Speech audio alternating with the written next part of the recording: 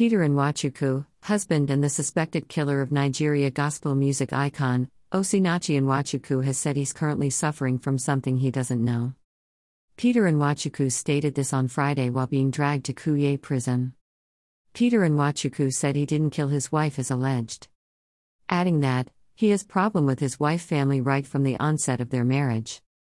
Federal High Court sitting in Wuse, Abuja had remanded the suspect, Peter Nwachukwu, in Kuje Correctional Center pending the hearing and determination of the homicide-related suit instituted against him by the Attorney General of the Federation.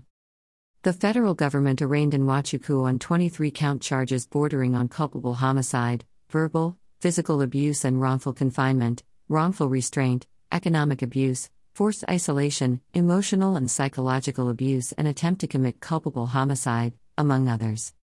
Justice N.K. Nwosu Ihim gave the order on Friday after he pleaded not guilty to 23 charges of domestic violence, homicide, among others. The trial was adjourned to June 16 and June 17 by the court.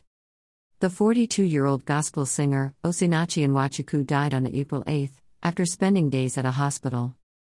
Her husband was accused of subjecting her to domestic violence, which led to her death, and had since been arrested by the police and in detention ever since. The suspect, Peter Nwachukwu, was charged under Sections 104 and 379 of the Administration of Criminal Justice Act, 2015 and culpable homicide contrary to Section 221 of the Penal Code, which is punishable with death. Greater than I had problems with my in-laws right from the onset, Osinachi's husband says. #Osinachinwachukwu #abuser #thewhistlerpic.twitter.com/Sturyae5. Greater than the Whistler Nigeria, at the Whistler, June 3, 2022.